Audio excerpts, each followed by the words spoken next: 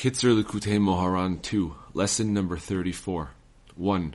A person must focus his thoughts to look always at the source of everything, which is the source of all good things and all joys together.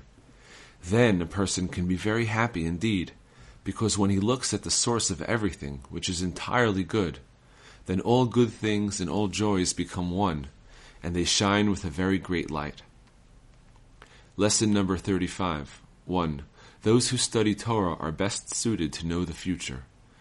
Lesson number 36. 1. As soon as a book is made, it is given coverings and concealments, and its pure and awesome light is covered over and hidden.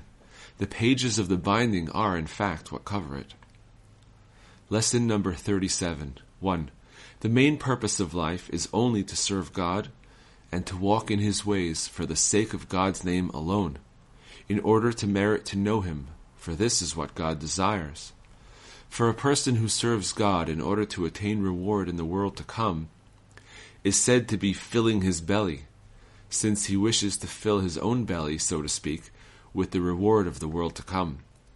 Even though it is certainly much better to serve God, even for the reward of the world to come, than to chase after this world, God forbid.